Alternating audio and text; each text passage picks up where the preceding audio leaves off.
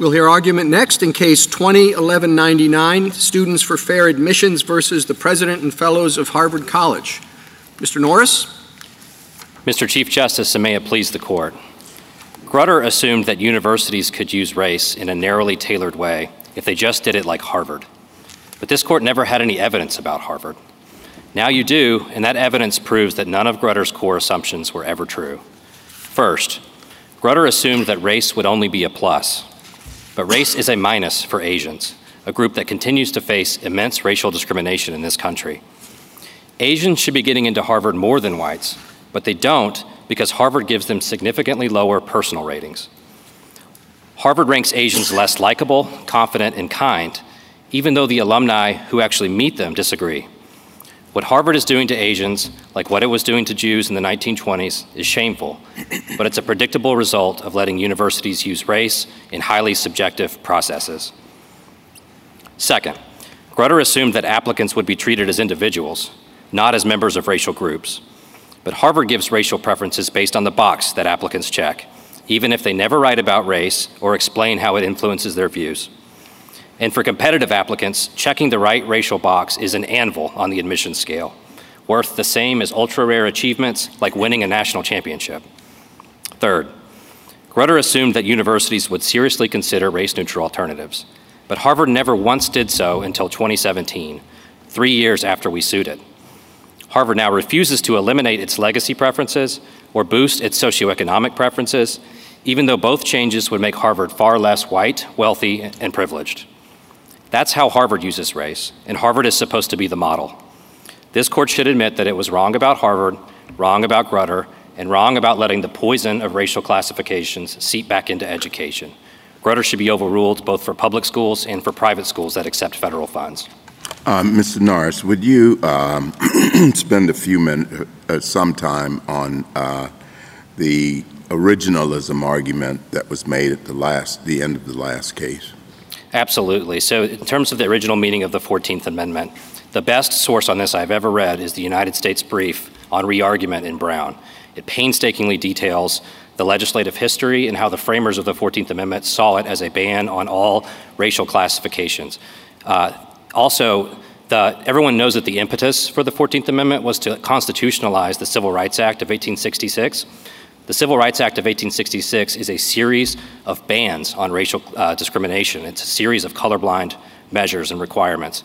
And then one of the earliest cases this Court had before it went off the rails in Plessy was a case called Strouder, where the Court immediately recognized that the purpose of this amendment was to eliminate racial classifications, no matter whether they benefited whites or blacks, because racial classifications themselves impose harms.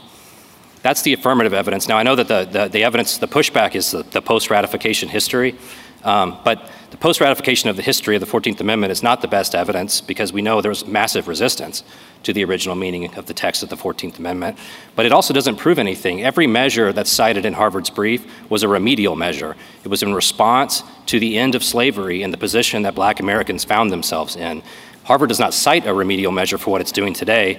Those same measures that it cites would not be constitutional today because they would no longer serve a remedial purpose, and not a shred of evidence that anyone back then used race to achieve the educational benefits of diversity. Would you have any objection if you do not ask candidates for admission to check a box what their race is, but you are allowed to take into consideration what an applicant would say in an essay about having to confront discrimination growing up and how he or she did that. You are allowed to take in consideration what a faculty recommender said. You know, one of the things that, this applicant would bring is how to deal with racial discrimination in an area or in a school where he's part of a very small minority. Do you have any objection to that sort of introduction of race on behalf of a particular applicant? Absolutely not, Mr. Chief Justice. And in fact, at the end of this case, at the end of the trial, we discovered that Harvard had amended its reading procedures for applications, and there had been an amendment that said you only should take into account race if someone talks about it on their essay or in their recommendation letters. Harvard deleted that instruction and said that is not how we use race, and that should have never been put in there. So we really are, in this case, talking about the checkbox. So you agree that with respect to the essays, the Chief Justice suggested that one aspect of racial experience is confronting discrimination, but there are also other aspects of racial experience. Justice Alito gave an example earlier. But you agree that with respect to the essays, whether it's guidance counselors or whether it's students, can express whatever views they choose to express about their own racial experiences and the relevance of that for admissions officers. Yes, what Title VI bans is race itself as a consideration. And so if a university gives credit to a black student who writes an essay about overcoming discrimination and equal credit to an Asian student who writes an essay about overcoming discrimination, then that is not race itself. That is Oh, sorry, finish. That's overcoming discrimination, which Justice Scalia wrote in Croson is not a racial classification. But I guess, in our earlier argument, Justice Kagan pointed out that this gets to be slicing the salami pretty finely. I mean, it's one thing to say, yes, that shows resilience because you've written about overcoming discrimination. And a student could write about any number of obstacles that they've overcome from physical disabilities on down the line. But what if, Justice Jackson had asked in the last argument, about pride? What if an applicant wrote an essay about how integral their racial identity was to them as a source of pride and the cultural attributes of the racial heritage were very important? Would that be okay, even if it were all intimately tied up, say, with, the traditions of a Mexican family? And if the answer is no, that can't be extricated from race, why would that be different than someone writing about how important it was to them to have this passion for music in their life, that they loved music?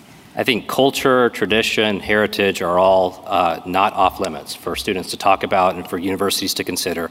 They can't consider that. They can't read that and say, oh, this person is Hispanic or black or Asian, and therefore I'm going to credit that. They need to credit something unique and individual in what they actually wrote, not race itself. I'm a little confused because this almost sounds like a different kind of viewpoint discrimination. And under our strict scrutiny standards, we're not supposed to discriminate on the basis of viewpoint or discriminate on the basis of religion. They're considered as sacrosanct, I believe, as race. And yet what you're suggesting is that the viewpoint that somehow being a minority that overcomes discrimination in the way you define it as important, as overcoming obstacles, that's okay. But if you're a black person who's from an affluent family, who may be the only class president ever in a white school's history, that fact shouldn't feature. That's a form of viewpoint discrimination, isn't it? I don't think we're saying that's not overcoming any kind of obstacle? We're not saying that universities have to consider anything or nothing. Universities just cannot consider race itself. But I thought you were saying that both of those essays might be entirely appropriate for the university to consider. Is that correct? Correct. Or did I misunderstand what you were saying? No, there is no federal statute about what essays universities consider. There's a federal ban on consideration of race itself. So why is it? Are you just objecting to touching a box that admissions officers can look at? We're objecting to the use of race as either a plus or a minus in making But I don't admissions think decisions. I think the district court made very clear findings that checking the box alone is not what got anybody in. That it was a holistic enterprise that looked at everything that candidate did, and race might have been one among many factors. Because there's a lot of Hispanics and blacks who have higher GPAs than many whites who don't get admitted. So they're not looking at just being black and white. They're rejecting a lot of the 10% applicants who have higher numbers than, I guess, whites and Asian Americans. Your Honor, there's a finding from the district court in our favor at page 116 of the petition appendix that Harvard can award a racial preference based on the checkbox alone, whether or not an applicant writes about it or otherwise indicates that it's important to them. And that is important. That's race itself. That finding was made in an undisputed finding by the district court that race alone did not account for any one admissions package, that it was race among many factors. Well, the district court found that race is determinative for 45% of blacks and Hispanics who get into Harvard. So, yes, there's 55% who would not get in. I'll let Mr. Waxman debate that, because that's not the way I saw that record. It was very clear that the district court found, for example, that being Asian or not being Asian wasn't involved statistically in any of the admissions, whether for ADLCs or for non-ADLCs. Well, I just want to be clear. The 45% number is when race is determinative for blacks and Hispanics. That's the number of applicants who it's determinative for. Our number was much higher. That's not my number. That's Harvard's number in their race-neutral alternatives report. Counsel, if I could return a moment to the drafting of the 14th Amendment. You said we should ignore the post-ratification history, but let's just pay a little attention to it for a moment. In the briefs, we have discussion about the Freedmen's Bureau that Congress set up. How is that consistent or inconsistent with your position?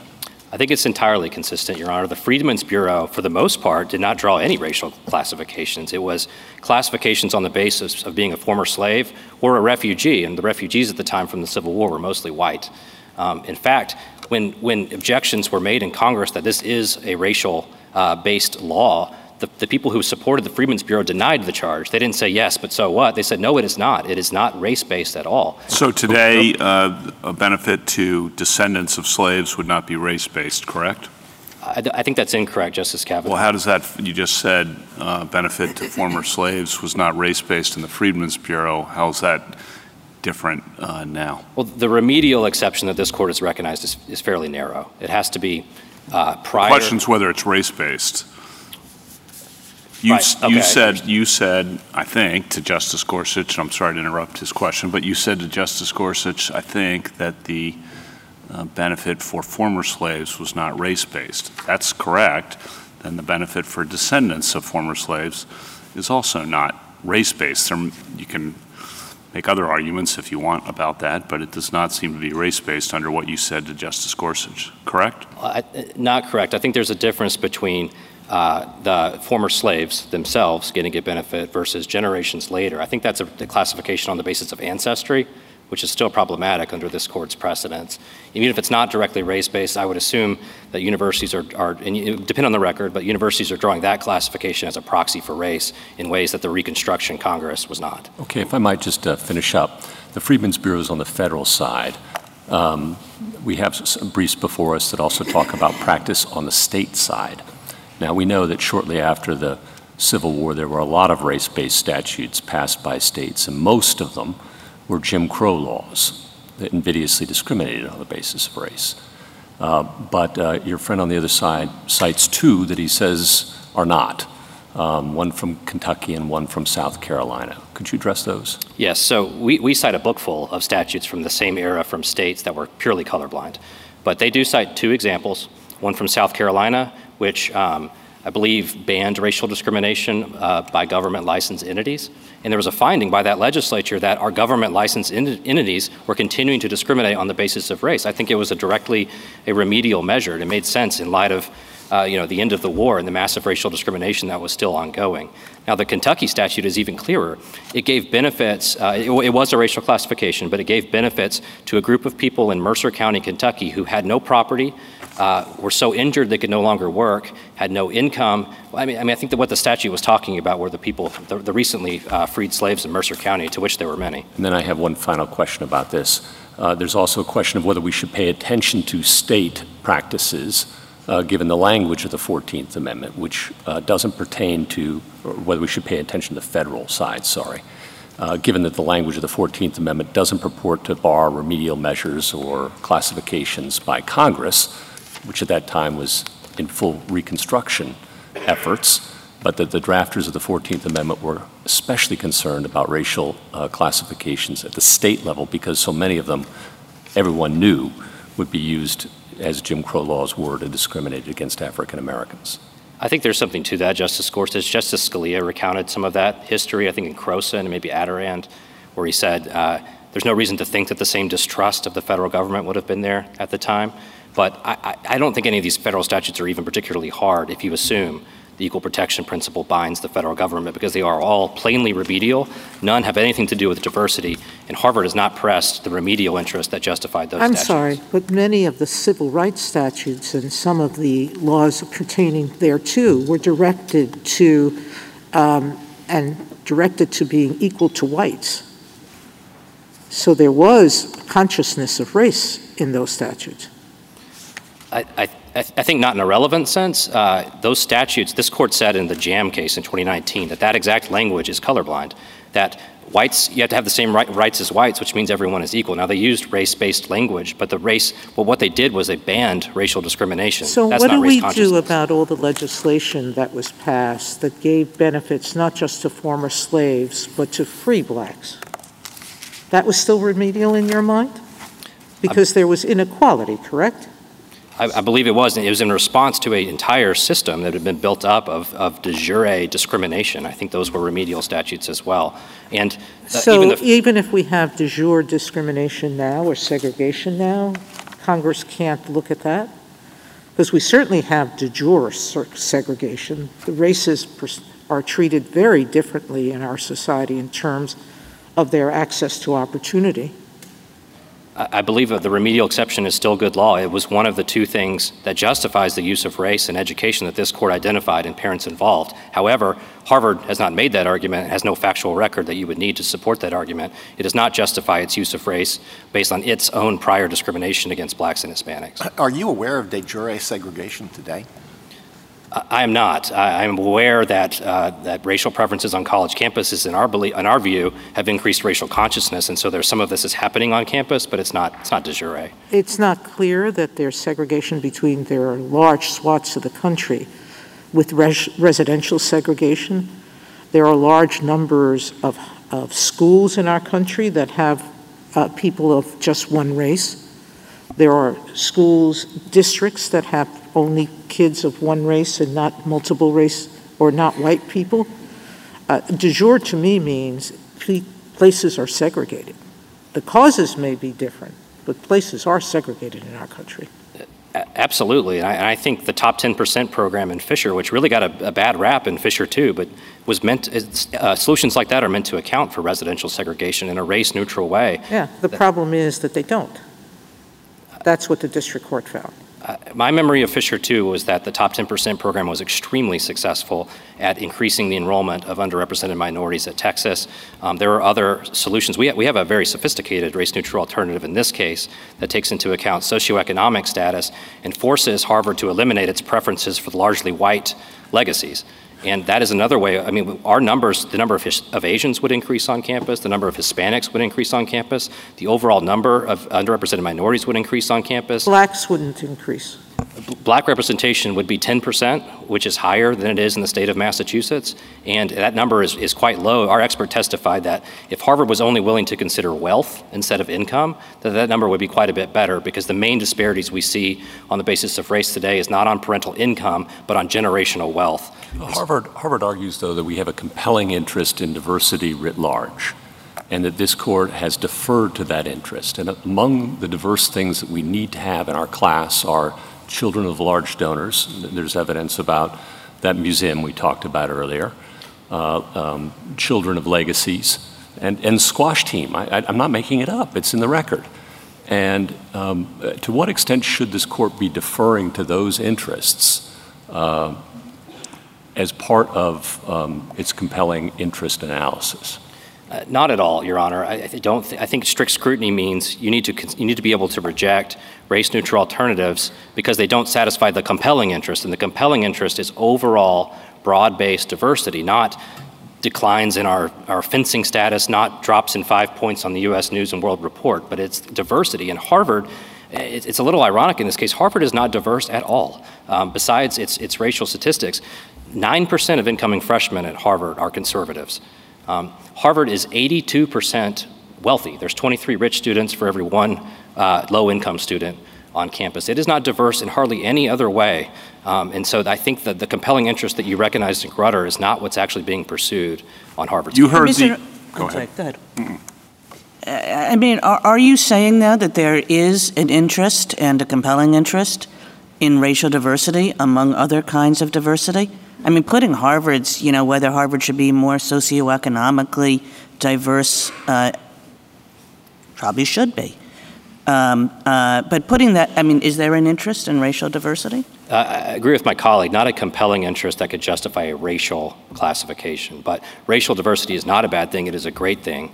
It is something. But the whole premise of this, right, and, we can talk about whether these programs are narrowly tailored, whether the universities have done enough to, with the use of race-neutral criteria.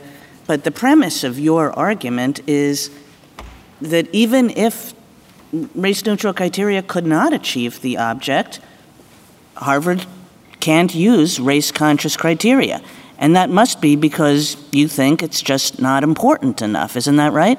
I don't think that's right. So we have very detailed record evidence here that if Harvard just turned off race on its admissions process, it would still have 6% African Americans, I believe it's 9% Hispanics, so 15% underrepresented. So you think minorities. good enough, but how about if it were 2%? The nature of your argument is that it doesn't matter.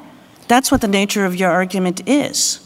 I disagree, Justice Kagan. It does matter because if you're below those numbers, then Harvard's probably discriminating in some sense, and it should stop. Or it's not reaching underrepresented minorities in the way that it should. Perhaps it should not. Well, that's just fighting the question. The question is, is there a limit beyond which you would say, oh, yes, if you can't achieve that level of diversity with race-neutral criteria, then you're allowed to use race-conscious criteria? I don't think there's any level that justifies explicit racial classifications, but I'm going to fight the hypothetical one more time if you'll let me, because race-neutral I don't alternatives. think I will. So let me just go on and ask you a couple of other things. Because this is, to me, this is a lot of the argument here is about a university has a compelling interest in collecting a diverse class, including along racial dimensions, and maybe especially along racial dimensions, given the kinds of challenges that our society faces, in the exact same way that all the other institutions of our society does. So I'm just going to ask you some questions about that. If you're a hospital and you serve a diverse group of patients, is it super important to you to have a diverse set of doctors? I don't know that the evidence about the diversity of doctors and patients or anything about the medical field. It wouldn't matter, yeah. Okay, or maybe it would, you don't know. If you're a police department and you serve a diverse community, is it super important to you to have a diverse set of police officers? I believe that's important if there's good evidence that a racial classification was needed. That has nothing to do with the educational benefits of diversity in universities. That's the interest that Grutter Do you upheld. think that if you're a law firm, or if you're a judge, and you want to have a diverse set of clerks, do you think a judge can't think about that in making clerkship decisions? Absolutely can think about it. This court's decision in Feeney says knowledge of race is not the violation. It is using it as a factor to distinguish them. Let's say a judge says, I want a diverse set of clerks. That's, I want clerks who would, grade on any number of criteria, but I also want a diverse set of clerks. So over the years, people will look at that and they'll say, there are Asian Americans there, there are Hispanics there are African Americans there, as well as there are whites there. Can a judge not do that? I think that is a admirable goal. I don't think a judge could implement that goal by putting a thumb on the scale against Asian applicants or giving a big preference to Black and Hispanic applicants. I think you need to treat people equally based on race, just as you're not going to hold my race against me in judging the quality of my arguments. I think racial diversity is important because it's a good metric to make sure our institutions are equally open. You can certainly be concerned about that. But the question is using racial classification, telling people that you didn't get the clerkship because of your race. Yeah, but the point here is, look, everybody would rather achieve all our racial diversity goals through race-neutral means. Everybody would rather that. And that's certainly what our cases say you have to do. The question is, when the race-neutral means don't get you there, are you prevented from taking race into account in all those ways that I said? And I could add a dozen more. Businesses who find it necessary, in order to achieve their economic objectives, to have racially diverse workforces. I could go on and on and on. And the question is, when race-neutral means can't get you there, don't get you there, when you've tried and tried and they still won't get you there, can you go race-conscious? I don't believe so, Justice Kagan, and I think this court has already said in Parents Involved that racial diversity is not a compelling interest. It is the overall diversity of all kinds on college campuses. And this doesn't have to be hypothetical. We presented an alternative to Harvard that would achieve socioeconomic diversity for the first time, that would boost underrepresented minority representation, that would lower the number of white students on campus. And so we're talking not about no diversity and diversity, we're talking about 10% black representation or 14% black representation. That's your, I would say, narrower argument. I think Justice Kagan's right that you have a broader argument that it wouldn't matter. Then you have a narrower argument, as I read the submission and hear you, that even under the Bakke-Grutter framework, race-neutral alternatives suffice to achieve the kind of sufficient diversity. And I'm going to ask you the same question I asked the Solicitor General, which is, how do you measure that on your narrow, or as I see it, argument? Maybe you don't want to accept my characterization, but on what I see as your narrower argument, what is sufficient? What's meaningful, to use the Solicitor General's words, in your view? Well, I think you need to be measuring, if you just take Grutter's interest as a given, you need to be measuring whether your student body is diverse on all dimensions.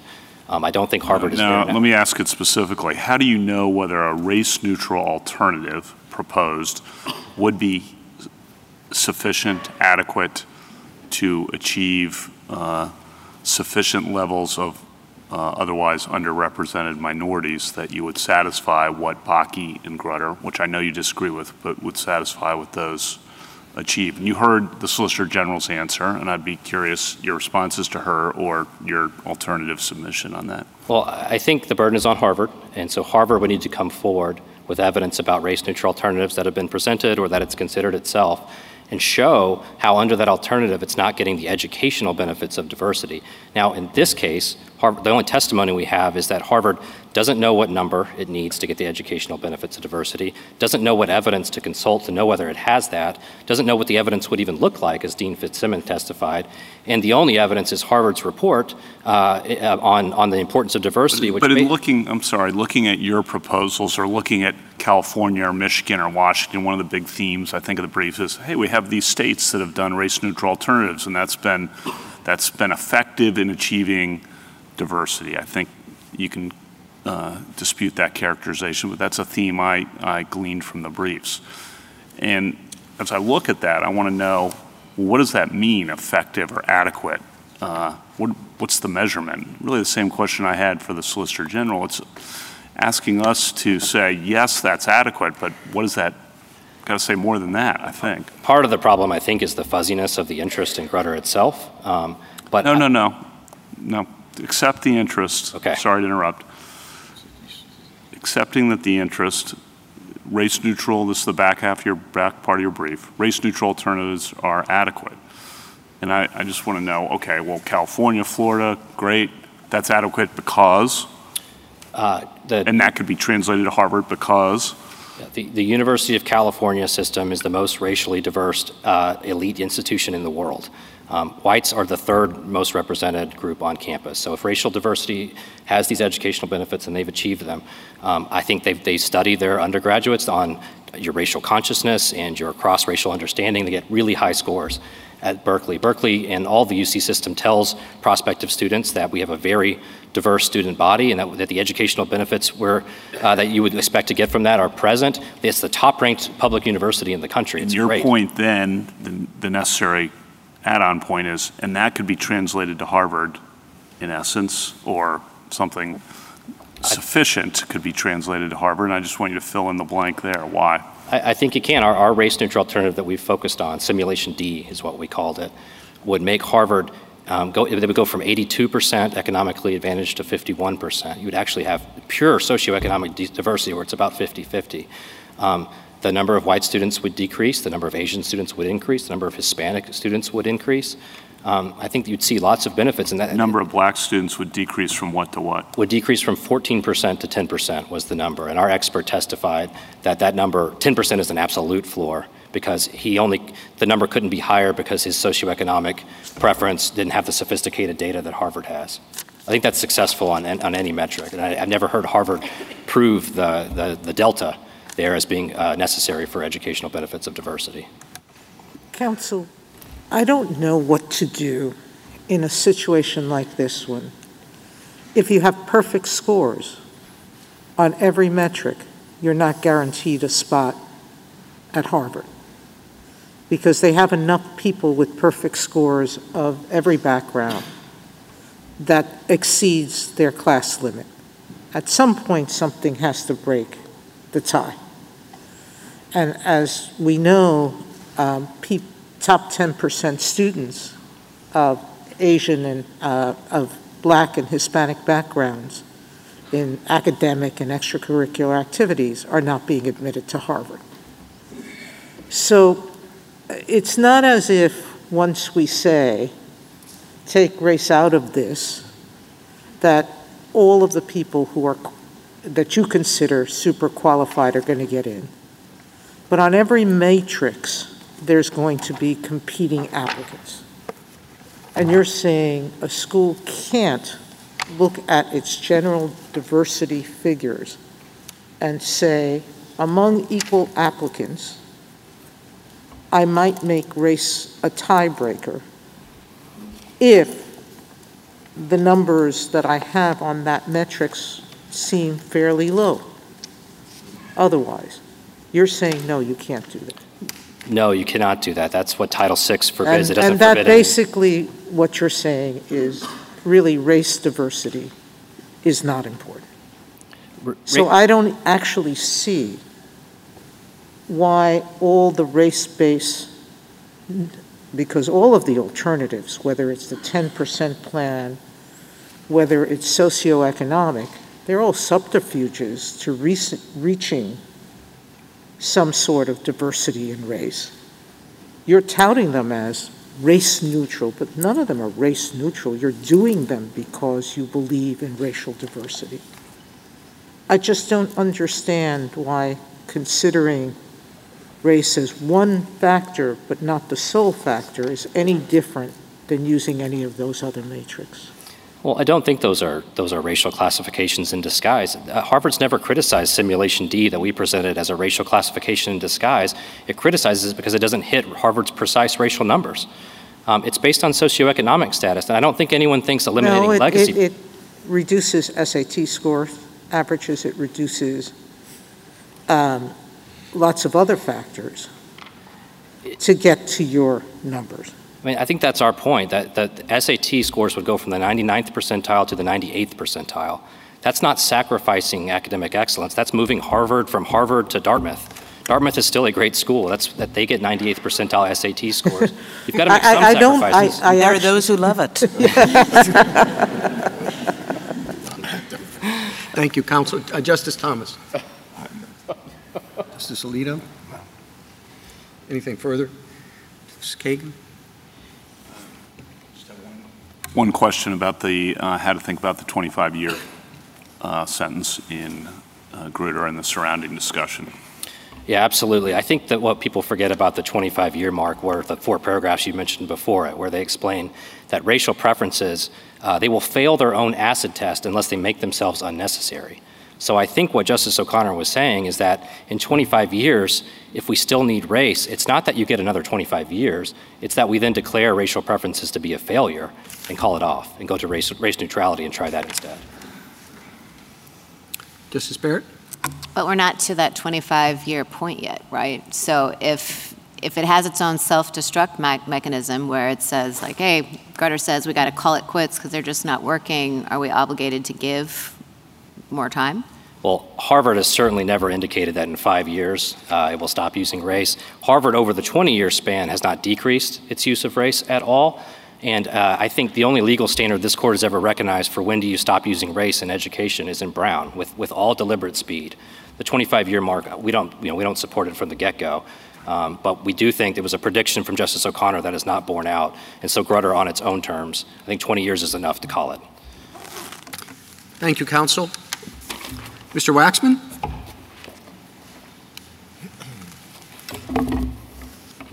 Mr. Chief Justice, and may it please the court, the evidence and findings in this case confirm what this court has long recognized, that a university student body comprising a multiplicity of backgrounds, experiences, and interests vitally benefits our nation.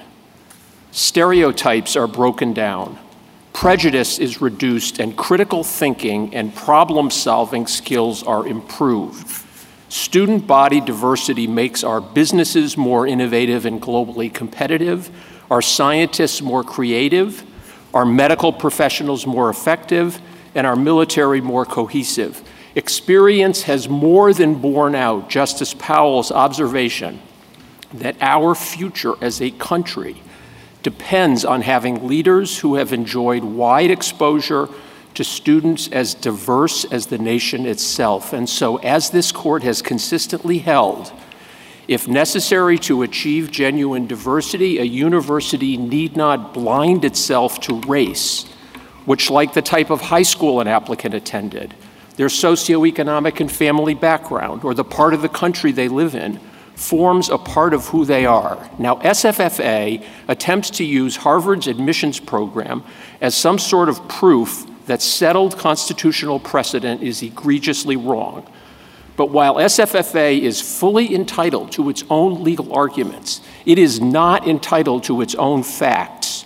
Following exhaustive discovery in this case, the trial court considered the testimony of 30 witnesses and detailed expert analysis and made extensive, meticulous findings which the Court of Appeal robustly affirmed. And those findings, applying strict scrutiny, are that Harvard does not improperly emphasize race in its admissions decisions, it does not engage in racial balancing, it most certainly does not discriminate against Asian American applicants, and it does not yet have a current workable race-neutral alternative. The false narrative to which SFFA clings is no basis to dismantle decades of precedent confirming the constitutionality of limited race consciousness in admissions. And I very much welcome the court's questions. Mr. Waxman, the petitioner argues that over 80% that actually you do have available a race-neutral approach that would yield different but excellent results. And the argument includes the fact that, at least as they argue, that you're over 80% wealthy students, that's not diverse, and that over 30% or 30% or so of a class is made up of ALDC students. And that if you were to lower those numbers, you could achieve far more diverse results without along socioeconomic lines. And I don't think it's arguable that Harvard is socioeconomically diverse, but at least it doesn't appear that way. But it seems that, and that would not have a constitutional problem if you did it socioeconomically. And I'd like you simply to address their argument. Yes, thank you. First of all, the numbers that my friend is throwing around are not, in fact, the numbers that actually reflect, for example, socioeconomic diversity at Harvard, where, as it stands now, 20% of all matriculants pay nothing, 70% of underrepresented minorities pay nothing, and well over half of all applicants get substantial financial aid. But as to your point about race-neutral alternatives, and correct me if I'm wrong, Justice Thomas, but I think this is what you're asking me about. We have exquisitely detailed metrics in this case with respect to race-neutral alternatives and findings and testimony with respect to the so-called ALDCs, which is an acronym that I think I was actually literally present at the birth of, which is a preference for children of alumni, children of faculty and staff, athletes, and other people who have found themselves on the dean's interest list. The data in this case shows that if race were eliminated, you couldn't consider race, and you also could give none of those preferences, the racial diversity of the matriculating class would go down. the representation of African Americans, if you just stop considering race, would go from 14 to 6%. But if you also stop considering ALDCs, it would go to 5%. With respect to... Let's just say hypothetically, though. Hypothetically. And I know I'm going to get... I know all the usual caveats, and I accept them. Thank you, Mr. Yes, Waxman. I'm pretty sure since you're asking me, I'm not going to like... You're not going to like it. But let's assume that a very wealthy university could pay for everybody to go and still increase its endowment. It's a perpetual motion machine, Malcolm Gladwell called them. Let's say if it just gave up preferences for donors' children, legacies, and squash athletes, okay? Or maybe those who row crew, all of which tend to favor predominantly white children. And it could achieve whatever it deemed racial diversity. Would it then be permitted to engage in race consciousness, or in that circumstance, would you agree that that would not be narrowly tailored? So I'm not claiming, I'm accepting your hypothetical as hard as it is for me in light of what the evidence shows. There we go. I am not claiming that there is a compelling interest in having donors per se. There is a compelling interest in your proverbial art museum. There is a compelling interest in the art museum? No. These are the things that I'm not claiming. Okay, I'm just claiming all of those things. All right. When you look at a so-called race-neutral alternative, the question that this court, that Justice Powell articulated in Bakke and this court underscored and amplified in Grutter and then in Fisher, is does that race-neutral alternative actually substantially impact the character of the institution and the education that's being provided? Now, let me stop you there, because, and I'm sorry to interrupt, but surely getting rid of those preferences would substantially impact the university.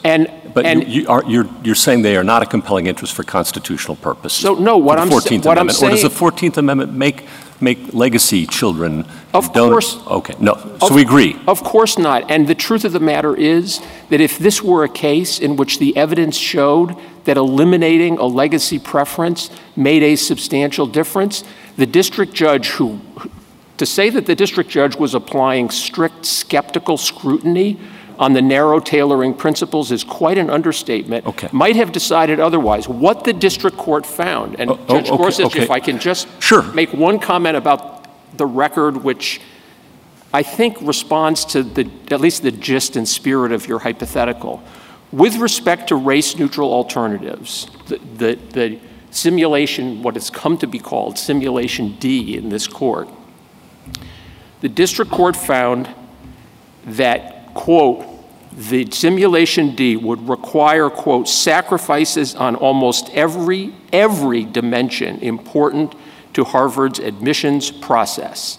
Among other things, and these are all recited in the Smith Committee report, they are recited in the extensive discussion of race-neutral alternatives in both the district court opinion and the Court of Appeals opinion, are that, for example, with respect to academic excellence, the academic factor, the number of matriculants who score 1 or 2 on the 5-point scale would go down 17%. I'm familiar, Mr. Waxman, I am familiar with all of that. So in other words, we go down from 99 to 98th percentile. I've got it. If I might shift gears, okay. I'm familiar with all those, and I appreciate that, and I understand your point. It was a hypothetical. What do we do about history here?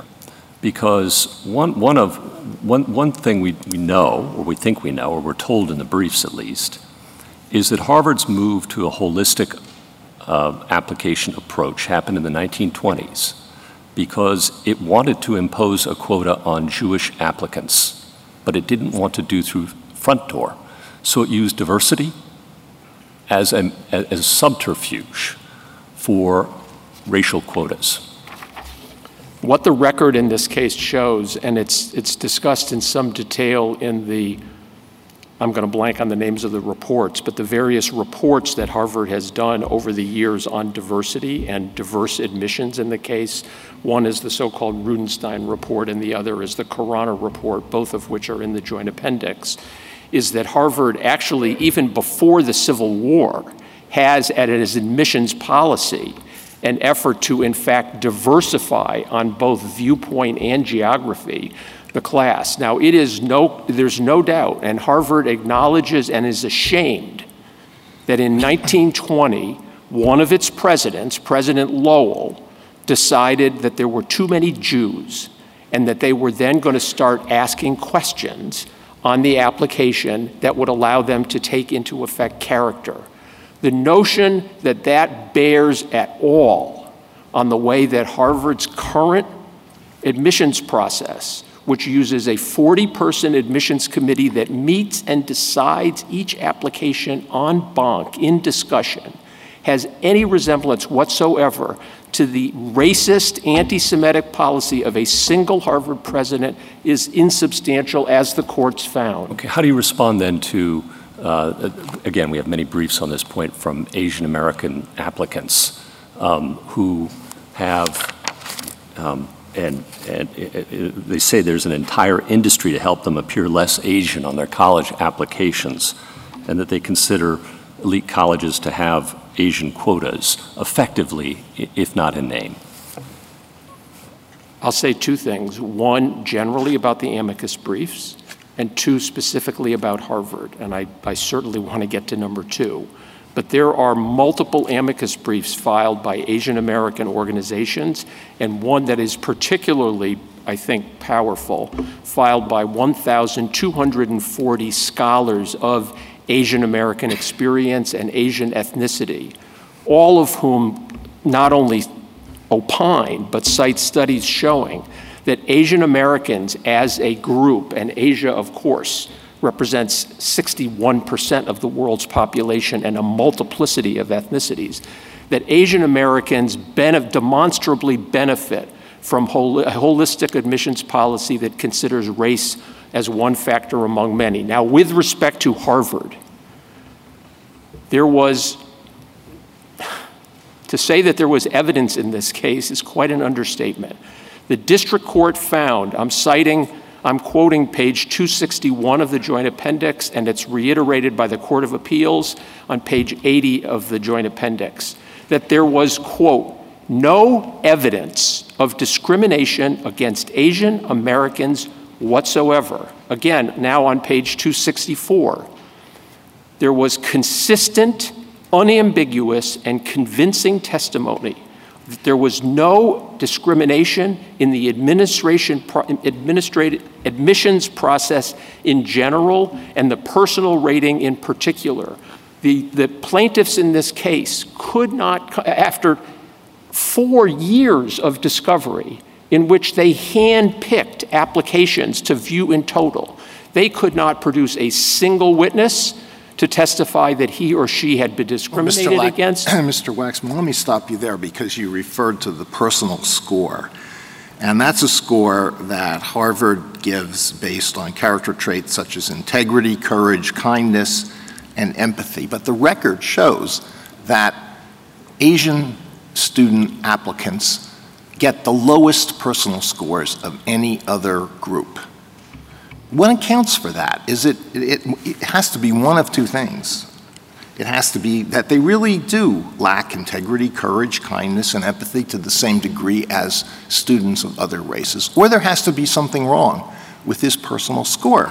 I want to get to what the evidence was there, but that syllogism, with all due respect, is wrong. There was, for example, a study that was done in 1983 that looked at why it was that female applicants to graduate school at the University of... No, just address this. The personal score that's given to Asian applicants to Harvard, why are they given a lower score than any other group? Okay, so the answer to why as a group, why there is a slight numerical disparity with respect to the personal rating of Asian Americans, and also a slight numerical disparity to the advantage of Asian Americans with respect to the extracurricular rating and the academic rating, was the answer that their expert gave with respect to the latter two, which is that the only way that the only model that can be created to figure out what was going into the personal rating couldn't look at almost anything that admissions officers look at in those ratings. There's no way that it could model what the guidance counselor letters said, what the teacher letters said, what the essays said, what the interviewers' letters said. In other words, I thought the interviewers did not rate the applicants lower than other applicants based on race. There was not the disparity in what was said by the interviewers. With respect to the alumni interviewers, based on the subset that was included here, their subset, by the way, excluded all ALDC applicants. That is, even though they acknowledged that there was not only no evidence of discrimination against Asian American ALDCs, but they did better. They eliminated from their model applicants that represent, on average, 30% of the admitted class. I still, putting aside the teacher recommendations or guidance counselor recommendations, which I'll come to, I still haven't heard any explanation for the disparity between the personal scores that are given to Asians. They rank below whites, they rank way below Hispanics, and really way below African Americans. And you're talking about hundreds and hundreds of applicants, maybe thousands. What is the explanation for that? So the explanation I can't do better than the findings of fact in the trial court as affirmed, but I want to make 2 points very clear with respect to your question. All of this was on display and in front of the trial court for this Asian American part of it for well more than a week, maybe 2 weeks. The district court found, considering all of the evidence, that there is, quote, no credible evidence that corroborates the improper discrimination suggested by SFFA's interpretation of the personal rating, page 264. Well, all right, I'll try one more time. The district court found, quote, a statistically significant and negative relationship between Asian American identity and the personal rating assigned by Harvard admissions officers. That's correct. And what she said is the record will not allow a full explanation of that because there was no evidence with respect to what teachers said, what guidance counselors said, what these students wrote about.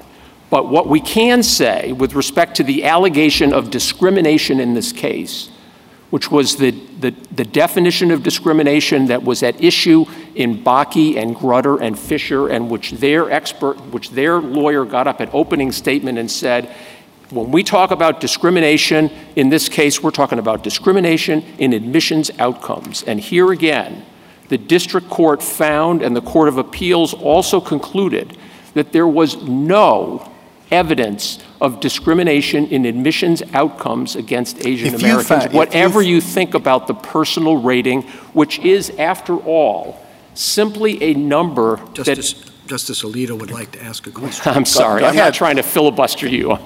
Finish your sentence. Then okay. I will ask one more question. I want to make one other thing clear to the extent that it's not clear from the record. The personal rating, like the academic rating and the extracurricular rating and the athletic rating, is a number that is put down by a, quote, first reader. That is, the file comes in, it's not usually complete, and just as a matter of triage, one of the 40 admissions officers goes through and gives these numerical numbers. The testimony was, it is not considered in any way once the subcommittees and committees meet. It, quote, fades into the background. It is not the basis of admissions decisions. And so not only did the court find as fact that that slight disparity was not evidence of discrimination, even in the personal rating, it had no effect with respect to outcomes. It makes no difference whatsoever? It's not that it makes no difference whatsoever. Look at what the expert testimony was, and I realize Does it make a difference or doesn't it make a difference? It doesn't make a statistical difference in admissions outcomes, then why do you both courts found. Why do you do it? I said, it doesn't matter. Why do you do it? We do it as a matter of triage. Right now, Harvard is last year got 61,000 applications for 1,600 slots. And it is an entirely rational way of figuring out how you're going to allocate your attention to ask an admissions officer as the file is being developed, just go through in a very rough way and rate a particular application based on what you can see on these 4 metrics. The fact that Asian Americans got on average, a marginally lower personal rating score is no more evidence of discrimination against them than the fact that they got a marginally higher rating than any data can show on academics and extracurriculars. It doesn't mean that they're either smarter or people think they're smarter. Thank you, Counsel. We'll get to you in a moment. There's been a lot of talk about African-American applicants to Harvard in sort of a general, indistinguishable way, when in fact they cover a very broad swath of applicants. Of course. What do you do with respect to an African-American applicant? I mean, you're concerned about diversity of viewpoint. Let's say his viewpoints tend to be very close to, the white applicants. He grew up in Grosse Pointe, had a great upbringing, comfortable. His parents went to Harvard. He's a legacy. And yet, under your system, when he checks African-American, he gets a tip. He gets a benefit from that. Isn't that very stereotypical under the Harvard program? I think well, first of all, it is simply not the case that every black applicant gets a, quote, tip. In fact, I'll direct the court's attention to page 1,811 of the joint appendix, which includes this beautiful chart, which represents an undisputed model of the relative importance of race on application outcomes. And the one that you cannot actually even see to your far right is race. Race explains... I can't see it because it's far away. Nonetheless, you have the page reference. It is not zero. It is very close to zero. That is, the testimony in the case was... Well, so there's only a little racial discrimination in the case. No. Are you asking me whether Harvard is... You're asking me to answer a question that assumes that Harvard is discriminating on the basis of race? No, I can't accept that. Well, what Harvard says is... Mr. Waxman, isn't that what the case is about, the discrimination against Asian Americans? There was count one of the complaint was that Harvard was intentionally discriminating against Asian Americans. The entire evidence of that case, all of the plaintiff's proof, was that Asian Americans are treated worse than white applicants. That is, that there was prejudice, intentional discrimination. The evidence could not more soundly have refuted that. What do you do with the charts?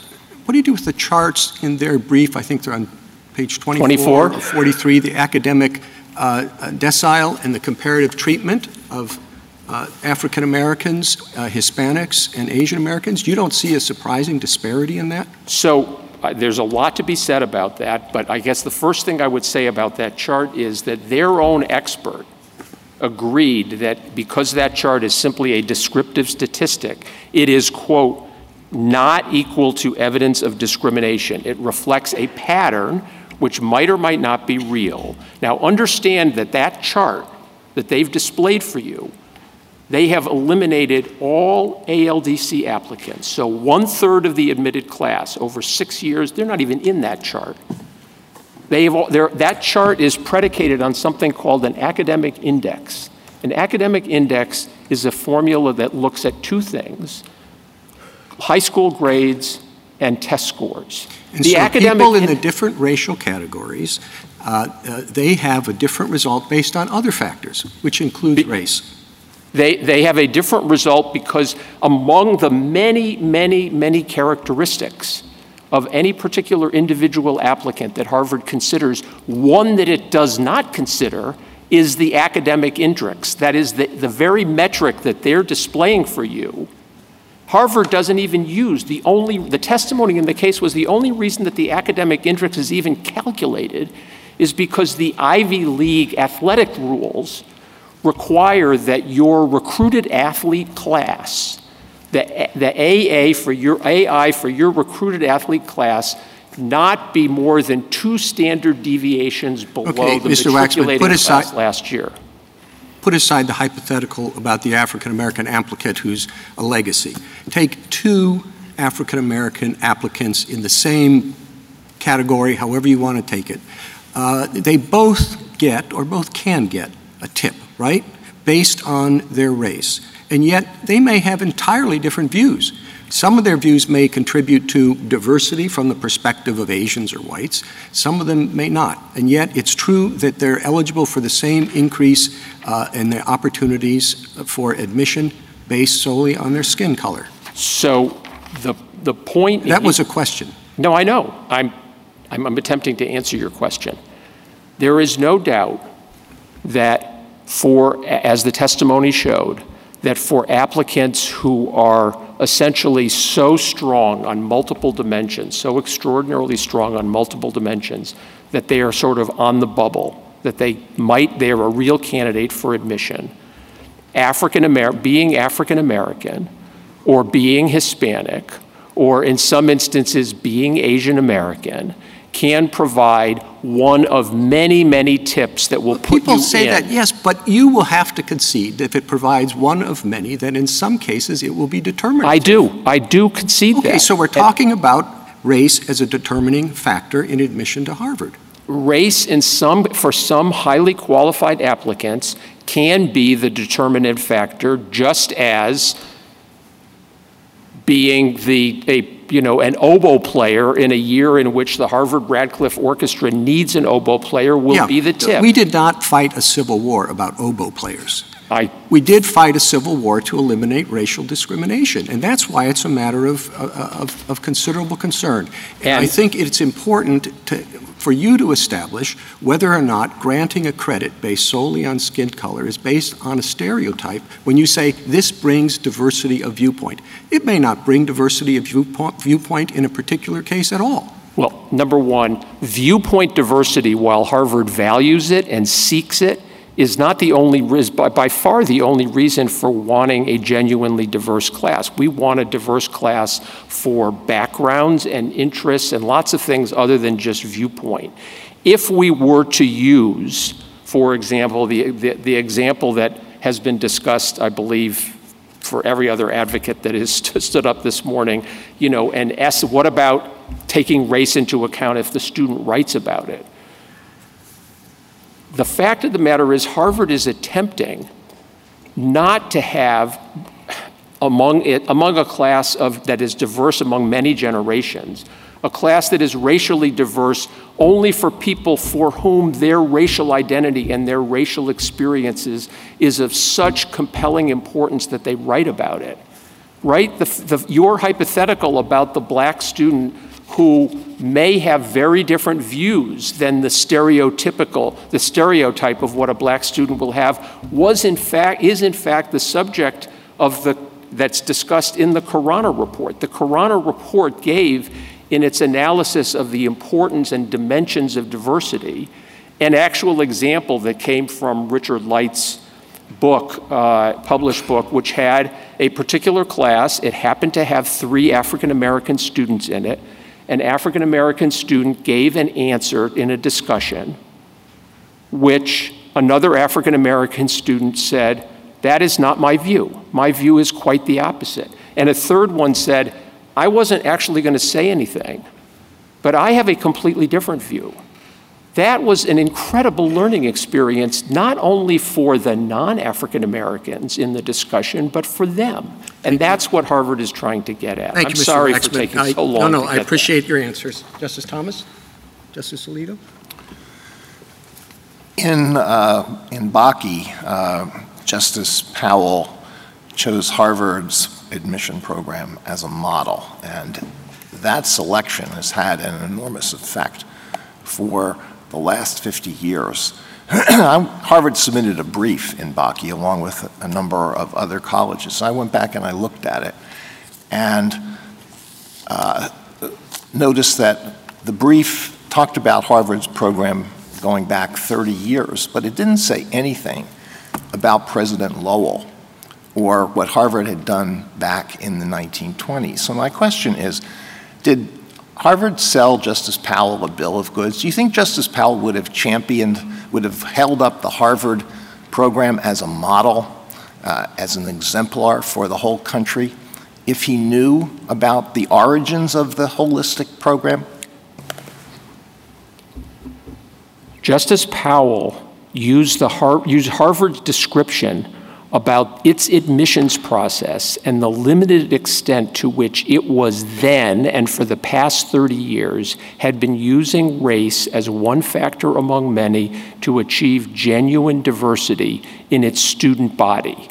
The Harvard brief, Justice Powell didn't take it or not take it because prior to the Civil War, Harvard College was a leader in encouraging diversity in its undergraduate applications any more than the fact that it had a terrible stain on its history 100 years ago. It was taken for what it was presented as, and it fairly presented how the Harvard admissions process worked then and works now. Justice Sotomayor? Counsel, there are two questions that I want to get to that were asked of you. The first was Justice Alito's about the poor personal rating. It seems to me that petitioner claims that Harvard's discriminating against Asian Americans because it uses subjective criteria that's affecting the personnel ratings. That's how I think I read his question, correct? So it's not that it's using race in admitting people, it's that it's using a corrupted personnel rating, correct? Well, I don't want to speak for Justice. I don't want to presume to speak for Justice Alito. I think it is fair to say that the criticism of the personal rating relates to the, quote, subjectivity that is involved really in all of the ratings, but particularly in the personal rating. Well, the evaluations that use words like not a non-leader, not caring, not whatever. Yes. Yeah. It applies to all races, correct? Of course. All races, applicants receive those ratings as well, correct? And I think what the expert was saying, the fact that you have these numbers, standing alone don't tell you anything, correct? You have to look at all the input that goes into why. Correct. Whether there was discrimination or not, correct? Correct. All right. So the numbers alone tell you nothing. That's right. The numbers can tell you. You can tote up 100,000 applications and look at what the first reader scored and measure it against declared race and come up with a feature that says, gee, across these 150,000, or in this case, 150,000 minus all the ALDCs, it looks like, on average, self-declared Asian Americans have this number, and self-declared whites have this number. It tells you nothing about why that number was given any more than why. And I don't want to cut you off, but I want to get no, you. And so it doesn't tell you why, and there was no proof to show why. District Court found that number did not prove discrimination. Correct? There was actual proof that it did not reflect discrimination. There was expert analysis on multidimensionality, and that looked at the non-academic index that showed that, for example, white applicants who got a 1 or a 2 on academics and Asian Americans who got 1 or 2 on academics, for whatever reason, the latter group got lower teacher ratings than the former. And same with guidance counselor ratings. It doesn't tell you why. It doesn't permit, and it certainly doesn't permit an inference that Harvard is discriminating. The district court could not have been more definitive about the absence of any racial discrimination or discrimination against Asian Americans than it was. A finding that the Office of Civil Rights in the early in 1990 also found. All right, could you deal with stimulation D? I think that you were trying to explain why the district court rejected that simulation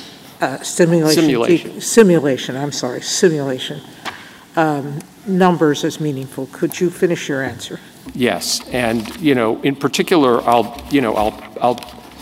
point the court to, because I'm not going to be able to do it as well as the district court, to pages 208 to 220 of the joint appendix, which is the district court's findings on this, and 73 to 79, which is the Court of Appeals, and 1307 to 1325, which is the Smith Committee's analysis of this. But basically, what the district court found was, as I said, that simulation D would require significant sacrifices, I don't have the quote right in front of me now, on almost every dimension that Harvard values, including a substantial decline. We're not talking about a decline in SAT scores or going from the 99th percentile to the 98th percentile.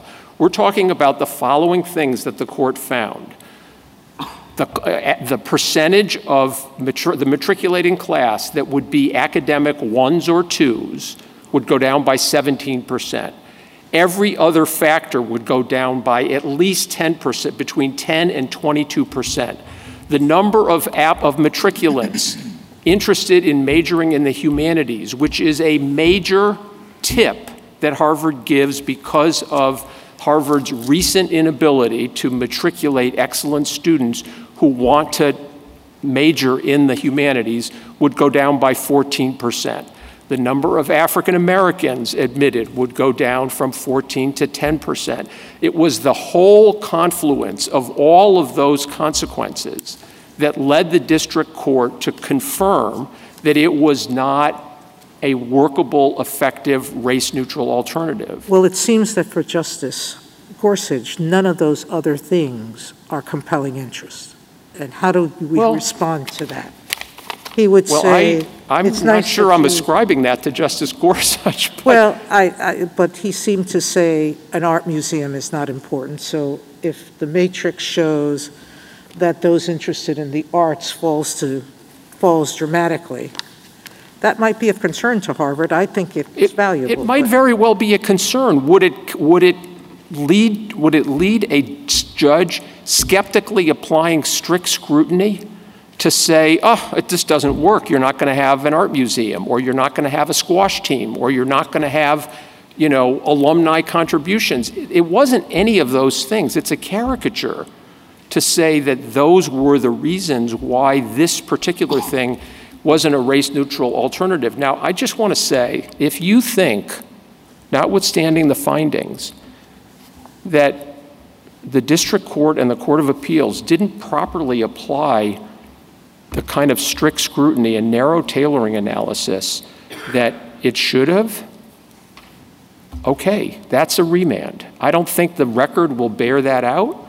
It is not a reason to dispense with decades of constitutional precedent that has allowed all of these, what this court has properly considered to be a compelling national interest in having this kind of learning environment. Thank you. Justice Kagan? Mr. Waxman, there have been a lot of questions today, and I take these to be important questions about what is the end point. If we can achieve racial diversity through neutral mechanisms rather than through race-conscious mechanisms, we should. We've said that many times. So the question is, when can we say that we can achieve our racial diversity goals in that way?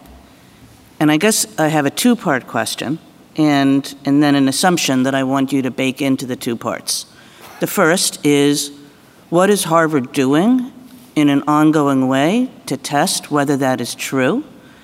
And the second is, does Harvard see any progress along that dimension? In other words, I think it was said by Petitioner's Counsel, Harvard is doing, is putting is using as great a preference as it ever did. And the question is, over time, has Harvard found that it has become less necessary to use race-conscious means or not? Here's the assumption that I want to have you baked into this, which is I take petitioners to be saying, and I think that this is an important thing, that it doesn't matter if some part of the reason for adopting race-neutral approaches is to achieve racial diversity. I think that they very clearly said that. I'm not sure I understand why, given their legal arguments, but I think that they very clearly said that. So assume that you can, sit down and say, we're trying to figure out what race-neutral mechanisms to use, and part of the goal is to achieve racial diversity. What is Harvard doing to answer that question, and is it any closer?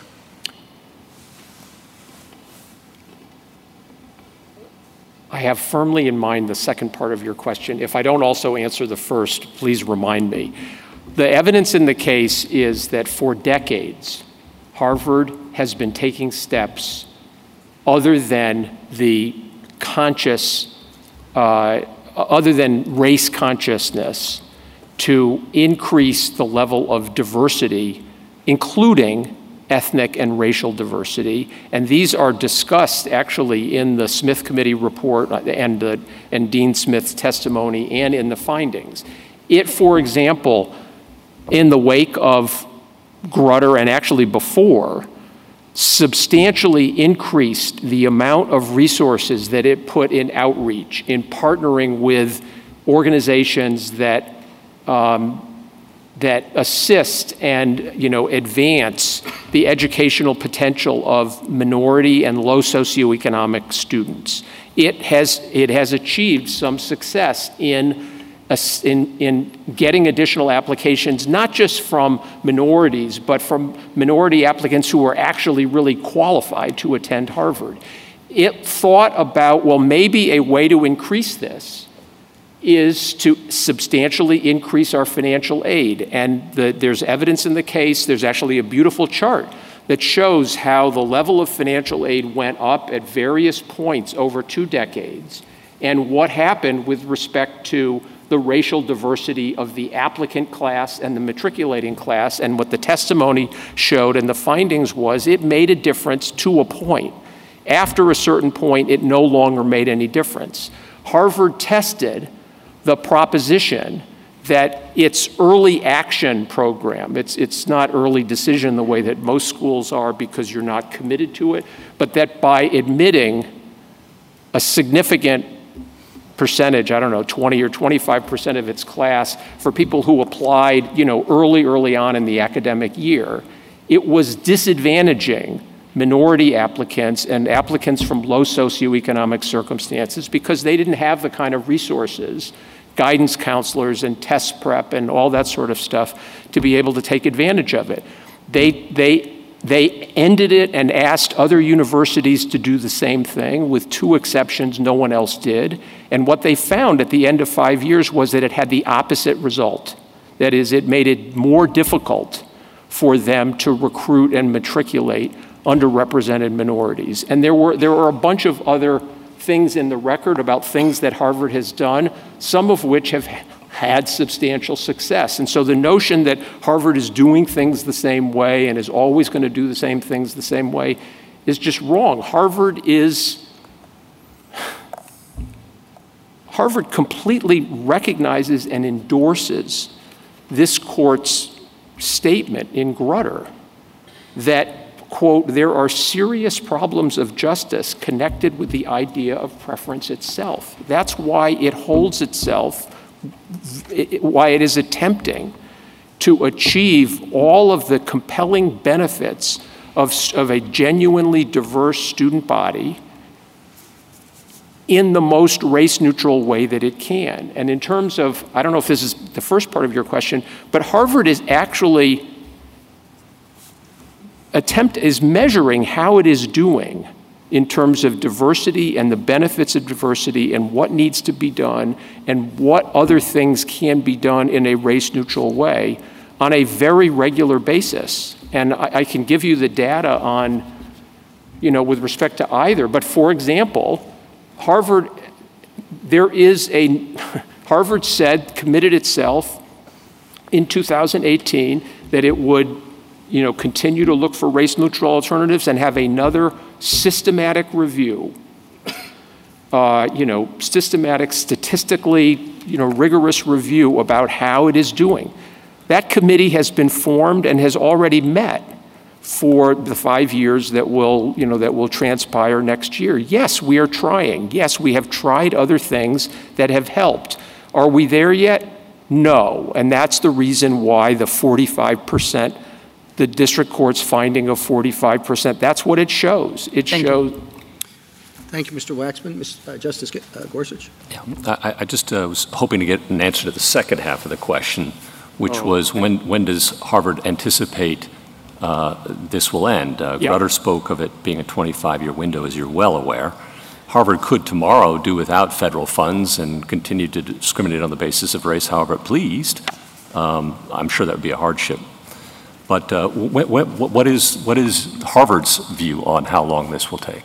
So Harvard, like the Solicitor General and like UNC, understood all 4 paragraphs of what Justice O'Connor wrote in her opinion and takes it to heart. What Justice O'Connor said was, it's been 25 years since Grutter.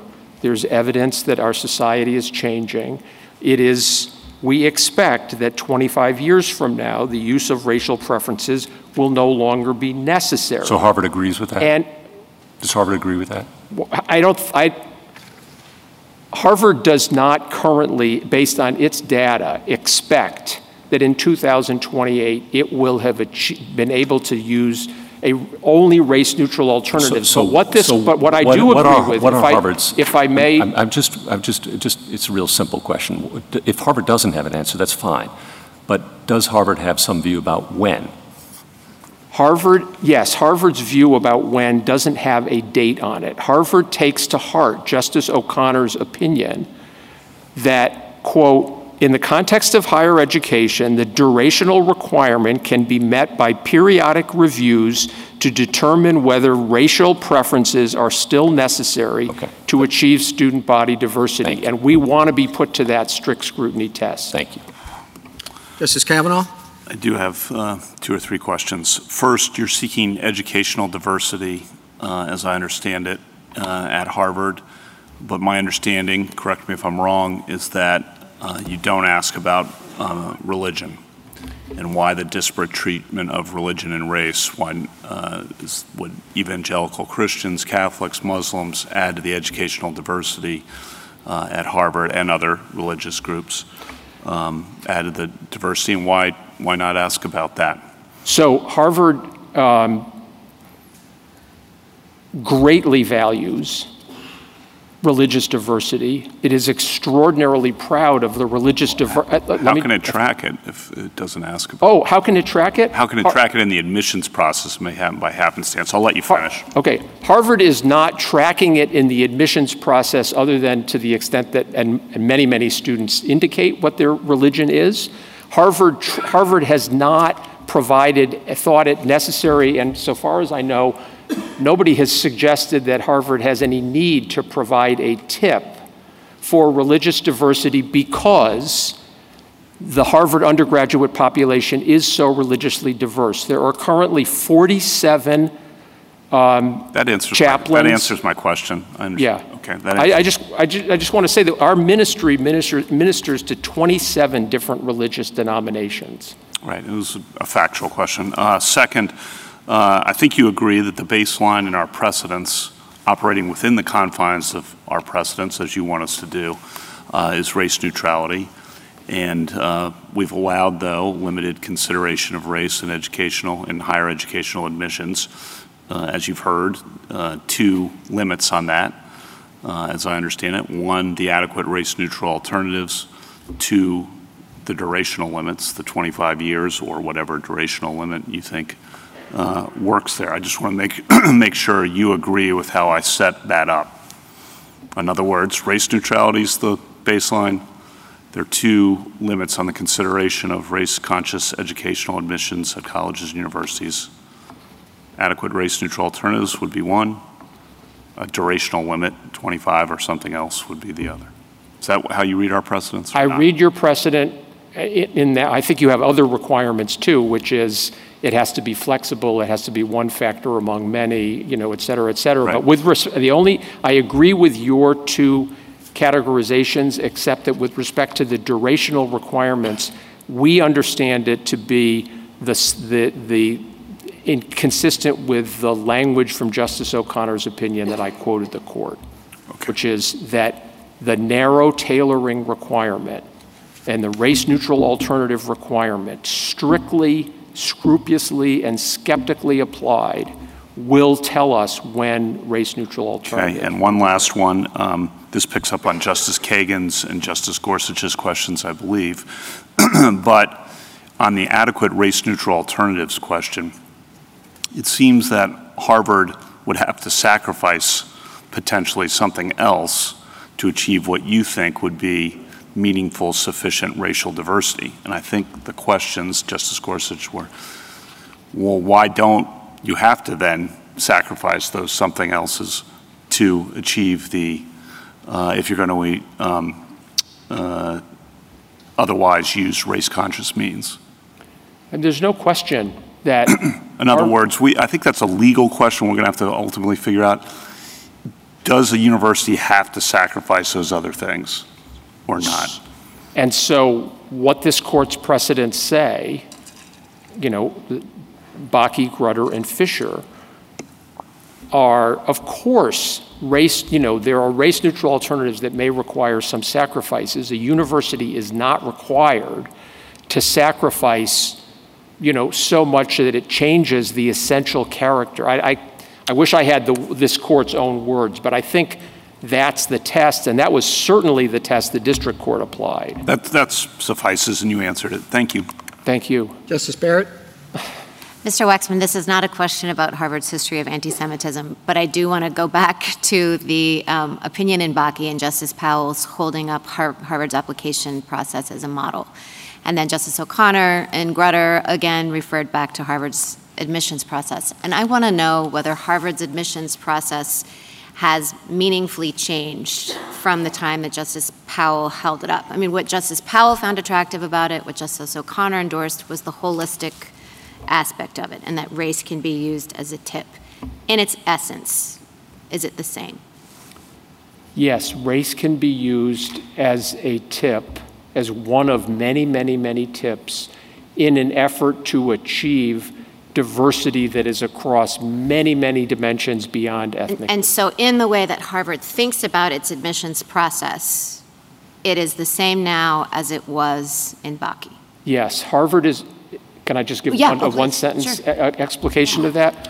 What the Harvard Admissions Committee is attempting to do with the benefit, the luxury of a pool of applicants that is supremely qualified, is to bring together a class of 1,600 matriculants who are best, in the judgment of the admissions committee and the faculty that oversees it, are best able to learn from and teach each other as an organic whole. So my question is, we've been talking a lot about endpoint, and my question is, so Bakke was, almost 50 years ago now. If Harvard's admissions process is essentially the same in the way that it accounts for race and thinking about endpoints, and I recognize and you describe some of the things that Harvard is doing to try to recruit more minority applicants, but why are we to think that there will be an endpoint? And Grutter's pretty insistent. I mean, Grutter says the requirement that all race-conscious admissions programs have a termination point. So there has to be one, and if it really hasn't changed much since Bakke. So the system, that is, we're taking race into account as one factor among many. Obviously, the extent to which race qua race is a factor is dependent on the extent to which so-called race-neutral alternatives have already helped Harvard to matriculate a class that is diverse along this dimension and others. And Harvard does track its progress in this regard and accommodate the admissions process. For example, in terms of where we are, when will we get there? The The record contains, any number, a faculty committee study, a working group, a task force, all of which made reports about this, but it also annually does a comprehensive survey of its graduating seniors and asks them questions that go to this. And the survey and the record on the benefit side, I think to Harvard's great satisfaction, showed that 2/3 of all of the seniors said that their Harvard experience strengthened their ability to relate to people of different races, nations, and religions, and 70% said that Harvard's experience had led them to seriously question or rethink their beliefs about a race or ethnic group different than their own. But that's showing the educational benefits of diversity, right? And it shows that in terms of, are we there yet? We're not going to achieve 100%. Honestly, 70% is pretty darn good. And it would not have been, at the time that Harvard wrote its brief in the Bakke case and at the time that Grutter was decided, those were not the statistics. So you think you're getting closer to a termination point? We are very definitely getting closer to a termination point, both in terms of engineering race-neutral alternatives, but also achieving a class that is diverse across religious, viewpoint, racial, ethnic, academic, political. Yes, we are proud of the progress we made. As Dean Smith said, we still have work to do, including with respect to the way in which we treat students and allow students to interact with each other once they get here. Okay. Thank you. Thank you. Thank you, Counsel. Thank you.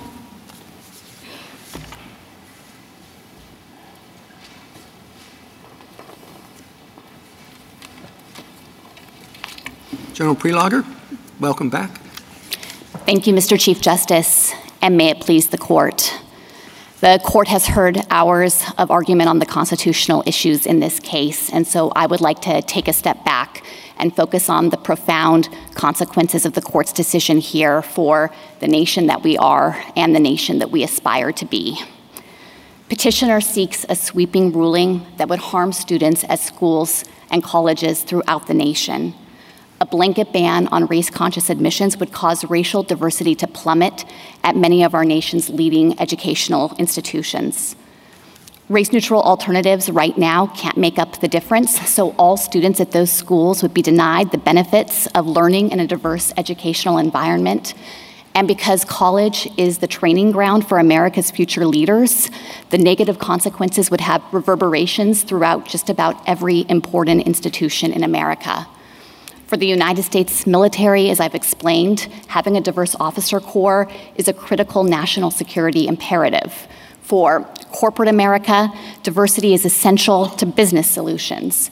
For the medical community and scientific researchers, diversity is an essential element of innovation and delivering better health outcomes.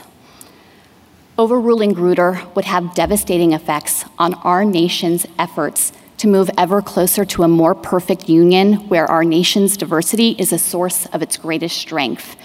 And I think the court should not take the destabilizing step of overruling precedent here. Justice Gorsuch, you asked a series of questions about race-neutral alternatives, and I want to offer the position of the United States. I think, Justice Barrett, you also asked these questions about things like legacy, donors, children of faculty and staff. And I want to be very clear on behalf of the United States that if it could be shown that eliminating those kinds of preferences would actually enable a university to meet its diversity goals and to be able to offer the educational benefits of a diverse student body, then yes, we think absolutely that can function as a race-neutral alternative. And it's incumbent on universities to consider those kinds of options as they chart a path forward. And so I think to the extent that the court has any concerns about that or thinks that the lower court in this case did not apply that kind of standard, that would be wrong, because the court has made clear that strict scrutiny in this context is strict, and that universities have to undertake continual obligations to search for those types of alternatives in order to be able to achieve diverse student enrollment without taking race into account. Grutter was about college admissions, but in your opening statement, it seemed to me you want to extend it to employment. Is that right? No, Justice Alito, I was trying to make the observation that the experience of students in those 4 years of college have effects on the course of their life. Then why were you talking about corporate America? Because corporate America, like the United States military, relies on having a diverse pipeline of individuals who had the experience of learning in a diverse educational environment and who themselves reflect the diversity of the American population. We're not asking the court to extend Grutter in any way here. We're only asking the court to reject petitioner's request for the court to overrule that precedent, because I think it would have these destabilizing ramifications in just about every important industry in America. General, if we were talking about the 25-year mark, so let's imagine we fast forward and it's 5 years from now and we're considering whether to, same question, would it be overruling Grutter at that point to say this is the end point, we're at 25 years, no more race consciousness in admissions? I think it would if this court based that decision on the nature of the compelling interest here. I just don't think it's a tenable way to read Grutter to say that the court was suggesting that 25 years from now, poof, the interest in diversity in higher education is no longer compelling. That is and will remain a compelling interest. And Grutter observed that over time, it would be possible for schools and universities to achieve that interest without having to take race into account.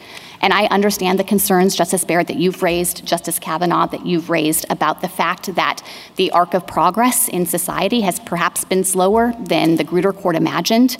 I think if this court has those concerns, it could emphasize that the narrow tailoring requirement remains very strict in this case. Universities should be held to a high standard and a heavy burden to explore those alternatives, to put into practice the race-neutral alternatives that currently exist, and to try to get to the point that the Grutter court imagined and that we will eventually reach as a nation where it is no longer necessary to take race into account. But what if the structural barriers, there's not a remedial justification on the table here. Our precedents rule that out. What if the structural barriers just make it impossible 25 years from now to sit here and say that without race-conscious admissions, especially if Harvard wants to keep everything exactly the same with respect to its other metrics like SAT scores not dropping at all and the museum and the squash team and all of that stuff. What if it's just impossible? And so what if Grutter was grossly optimistic in what it thought was achievable, and perhaps, Grutter, as we've talked about earlier in the argument, emphasized the risky and potentially poisonous nature of race classifications. What if there's no endpoint? Could we still say that there's a compelling interest in the educational benefit of a diverse classroom if it comes at the cost of something that Grutter itself recognized was very dangerous and corrosive to society? I do think that, yes, the compelling interest would still exist there. I recognize the force of the point that there are structural barriers that can impede progress, but I think it would be wrong to suggest that those barriers are going to exist in perpetuity in all places and with respect to all schools. The states are not similarly situated in this regard. There are 9 states, as petitioners emphasized, that have barred the use of race in college admissions, and many of the universities and colleges in those states have been able still to achieve enrollment of diverse student bodies. And I think that it's incumbent on every college and university around the nation to study from and learn from those examples. And it's not accurate to say that if we look forward into the future in 25 years, still at all places throughout the nation, it will be necessary to have race-conscious admissions. But I do want to be responsive as well to the point that you made about resisting any changes whatsoever, and be clear again on behalf of the United States that we do not think that a university could reject a race-neutral alternative because it would have those kinds of modest impacts on things like SAT scores. I think that can clearly be the kind of thing that would qualify as a viable or workable race-neutral alternative. And if the court has any concerns that lower courts are not applying that stringent standard, then I would urge the court to make that clear in a decision and provide guidance going forward. I think that's very important, what you just said. So you're saying an adequate race-neutral alternative, it would be permissible for the court to say that you have to eliminate things like legacy, children of donors, if you could obtain a sufficient, meet its diversity goals, was your word, by doing so and doing race-neutral admissions. Do I have that correct? Yes, that's exactly right, Justice Kavanaugh, and I think that that flows directly from this court's But I'm emphasis. sorry, at what point does that become dramatic? Harvard won't be Harvard if it drops from 2,200 to 500. Yes, and I was speaking... Or there is a point at which a change is significant or insignificant. I agree, Justice Sotomayor, and I think that the lines that the court has drawn in this context flow from Grutter itself, where the court made clear that a university doesn't have to sacrifice its reputation for academic excellence. In other words, it doesn't have to accept those kinds of dramatic changes to the academic quality of the incoming student class. I was speaking Well, your adversary on Simulation D says the change was only from, it was less than a 40-point change, and so he says that's insignificant. Why do you think his point is not valid? With respect to Simulation D, in particular, it wasn't just changes to SAT scores. I think the most substantial reason that the district court rejected that as a workable alternative here is because it would have had a precipitous decline in the number of African-American students. They would fall by about 30% in the enrollment of the class, and that was coupled with the impact on reductions in the number of students who had the highest academic and extracurricular ratings who could then be admitted in the class. But So you're sacrificing the essence of Harvard, academic excellence.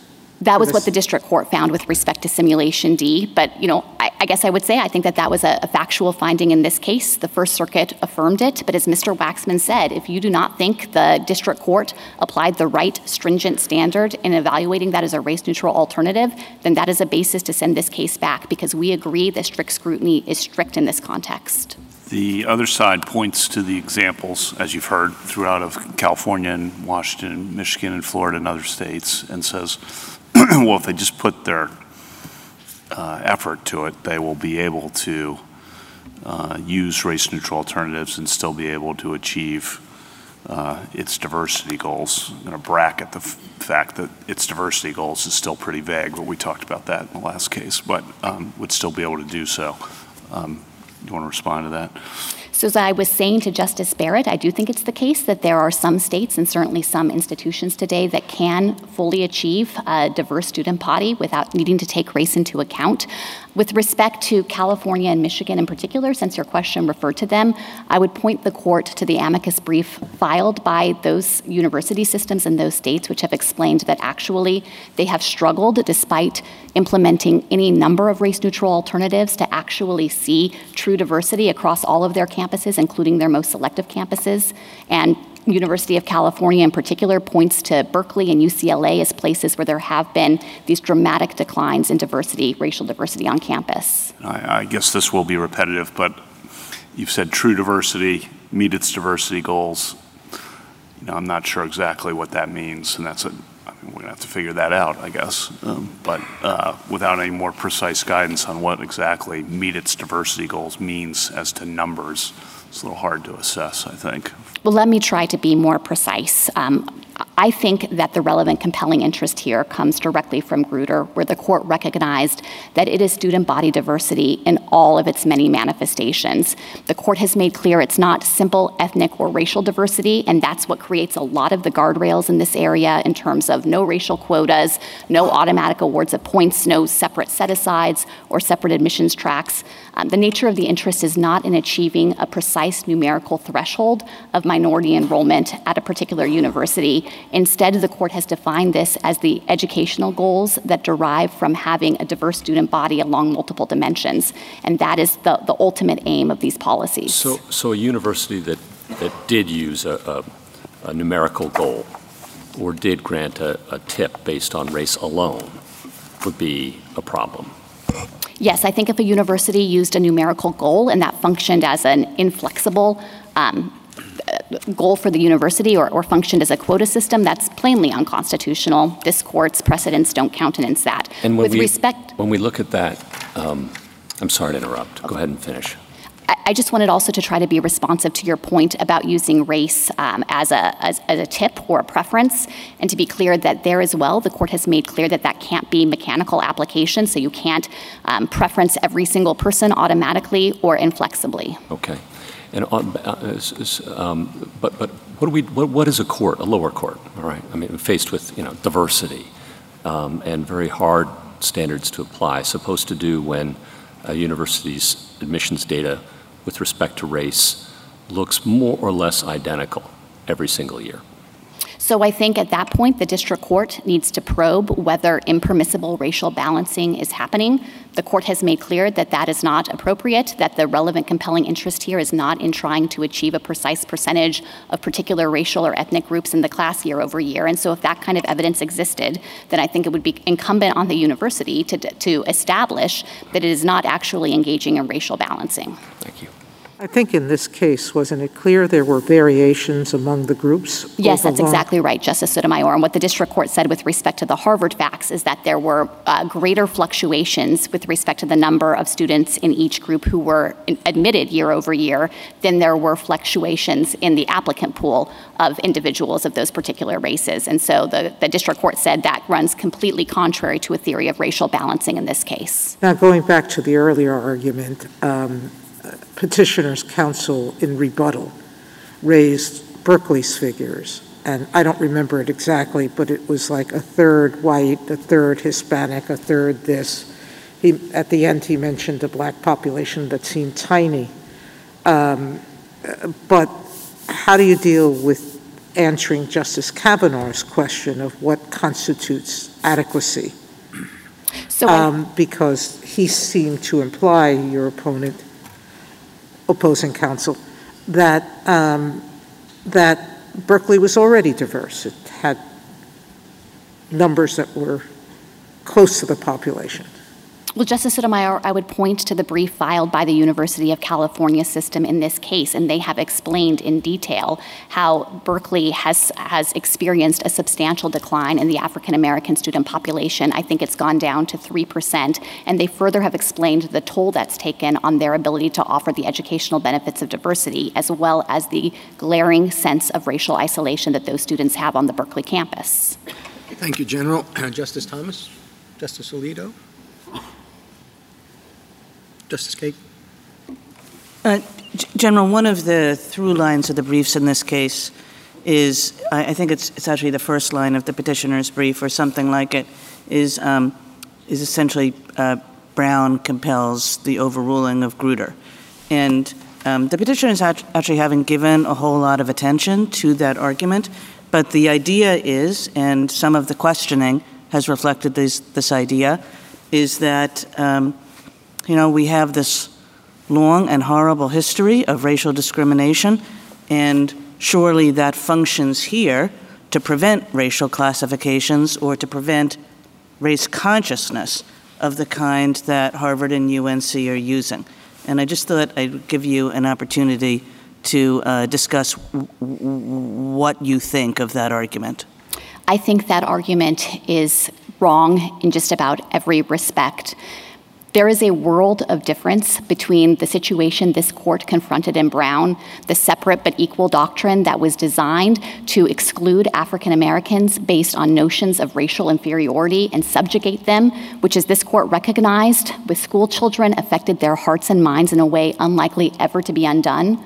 A world of difference between that and the university policies at issue in this case, which are not intended to exclude anyone on the basis of race or even to benefit particular racial groups on the basis of race, but rather are designed to bring individuals of all races together so that they can all learn together and benefit from that diverse educational environment. And I think it is profoundly ahistorical to say, as petitioners do, that those situations are precisely equivalent, and it also trivializes the grievous moral and legal wrongs of state-sponsored segregation and the enormous harms that millions of Americans suffered under it. Justice Gorsuch? Just to return to Justice Sotomayor's question to you, you indicated, I believe, that percentages have varied dramatically over the years. I must be missing something.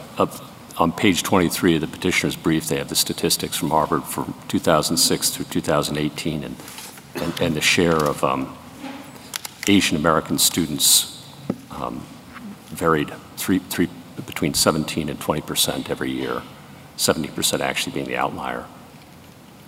Am I missing something? No, Justice Gorsuch, I think that the point I was trying to make is that that band is actually a greater amount of fluctuation than was present in the applicant pool with respect to the number of Asian Americans who were applying to Harvard every year. But let me just say this. Is the same thing true with the Hispanics and African Americans? Because the numbers are pretty similarly banded for those. Yes, that's my understanding, that the district court's factual finding in this regard is that there was relative stability with respect to the number of individuals in those groups who were applying and greater fluctuation with respect to admissions decisions. No, these are admitted students I'm talking about here. Yes, and the district court was drawing a comparison between the bands that you were just describing and the bands that exist. The point is, whatever the pool is, every year the percentage is the same. And the U.S. government below said this manifest steadiness speaks for itself. Am I missing something? Well, let me just say that the district court made a factual finding of no racial balancing. But if you think the district court was wrong about that and this is clearly erroneous, then that is clearly impermissible and the court should send it back. That would provide a basis to reverse on clear error. And we are not here to suggest that racial balancing is okay under this court's precedents. Grutter doesn't countenance it, and the court could make that clear. Thank you. Justice Kavanaugh?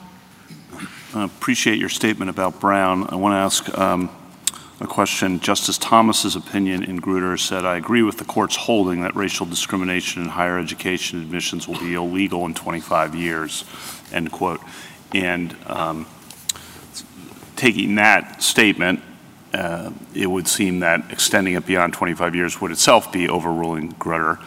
And just want you to have a chance to respond. Is that not an accurate characterization of the court's holding in your view, or what is your response to that description of what the court did? Variation on questions you've had before, but I wanted to give you an opportunity to address that in particular.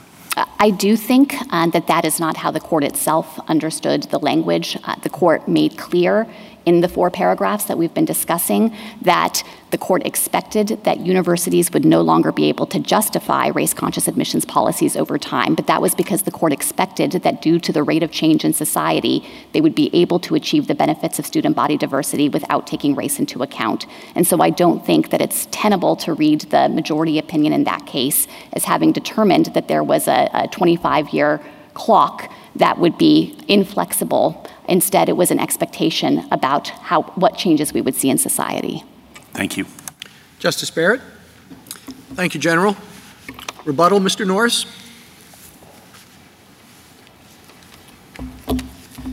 Thank you, Mr. Chief Justice. Just a few points. First, I think what's lost in the United States argument, in Harvard's argument, and in Grutter itself is that racial classifications themselves have harms. They stigmatize their intended beneficiaries. They increase racial consciousness, which delays the day in which we can move to true racial neutrality. And they cause resentment by treating people differently based on something they can't change, that's cosmetic and that's irrelevant to their ability to get educational opportunities. The court said that in Adirond. It said it in Shaw. It said it in Croson. Harvard doesn't challenge any of those precedents. Secondly, race-neutral alternatives. There were a few pleas for a remand that I heard from my friends, but it's hard to take those seriously when Harvard thumbed its nose at Grutter for 14 years to not consider race-neutral alternatives one time until 3 years after we filed a lawsuit against it. I understand Mr. Waxman to say he'll no longer defend his legacy preferences, but now what's at stake in terms of race-neutral alternatives are a slight decline in profile ratings, which Mr. Waxman said are not that important to the admissions process when he talked about Asian Americans, a 3 percentage point decline in people who want to major in the humanities. Students change majors like they change socks. I mean, speaking from experience, there will be people who think that they're going to major in the hard sciences, then find themselves majoring in the humanities. That's not the stuff of strict scrutiny. Then we have the 4 percentage point decline in black admissions. Our expert testified without contradiction that that is an absolute floor, that Harvard could get that number almost to parity if it considered wealth instead of income. And Harvard already sacrifices on all of these metrics in order to meet its racial goals. It should do the same for racial equality. This court made schools close to comply with Brown, as it should have. Harvard should have to sacrifice for the same reasons. Lastly, Harvard thankfully does say it is ashamed of its history of Jewish discrimination. I hope someday it says the same about how it's treating Asians. It is undisputed that Harvard, there's a statistically significant relationship between being Asian and getting a low personal rating, which is supposed to measure things like confidence, likability, and kindness. Harvard's witnesses consistently testified that Asians don't deserve lower personal ratings in their experience. Harvard didn't submit a model of the personal rating itself, which means I think they probably did study it and then realized they couldn't get rid of the disparity. And the model, when you take the personal rating out of an admissions model, it shows a statistically significant disparity against Asian Americans in admissions decisions. Now, the district court said, I believe Harvard that it doesn't discriminate, but we don't typically let people satisfy strict scrutiny with just their testimony. Mr. Waxman said it's attributable to unobservables in the model, but unobservables is code for the Asians really deserve it. And that's simply not true. That was not ever supported by any evidence in the record. And we keep saying Asians. These are not Asians. They're not from Asia. These are people who are Americans. They were born in Texas, California, Ohio, Tennessee. They should not be the victims. They were born in 2005, the people who are applying to college now. They should not be the victims of Harvard's racial experimentation. Thank you. Thank you to all counsel in both cases. Case is submitted.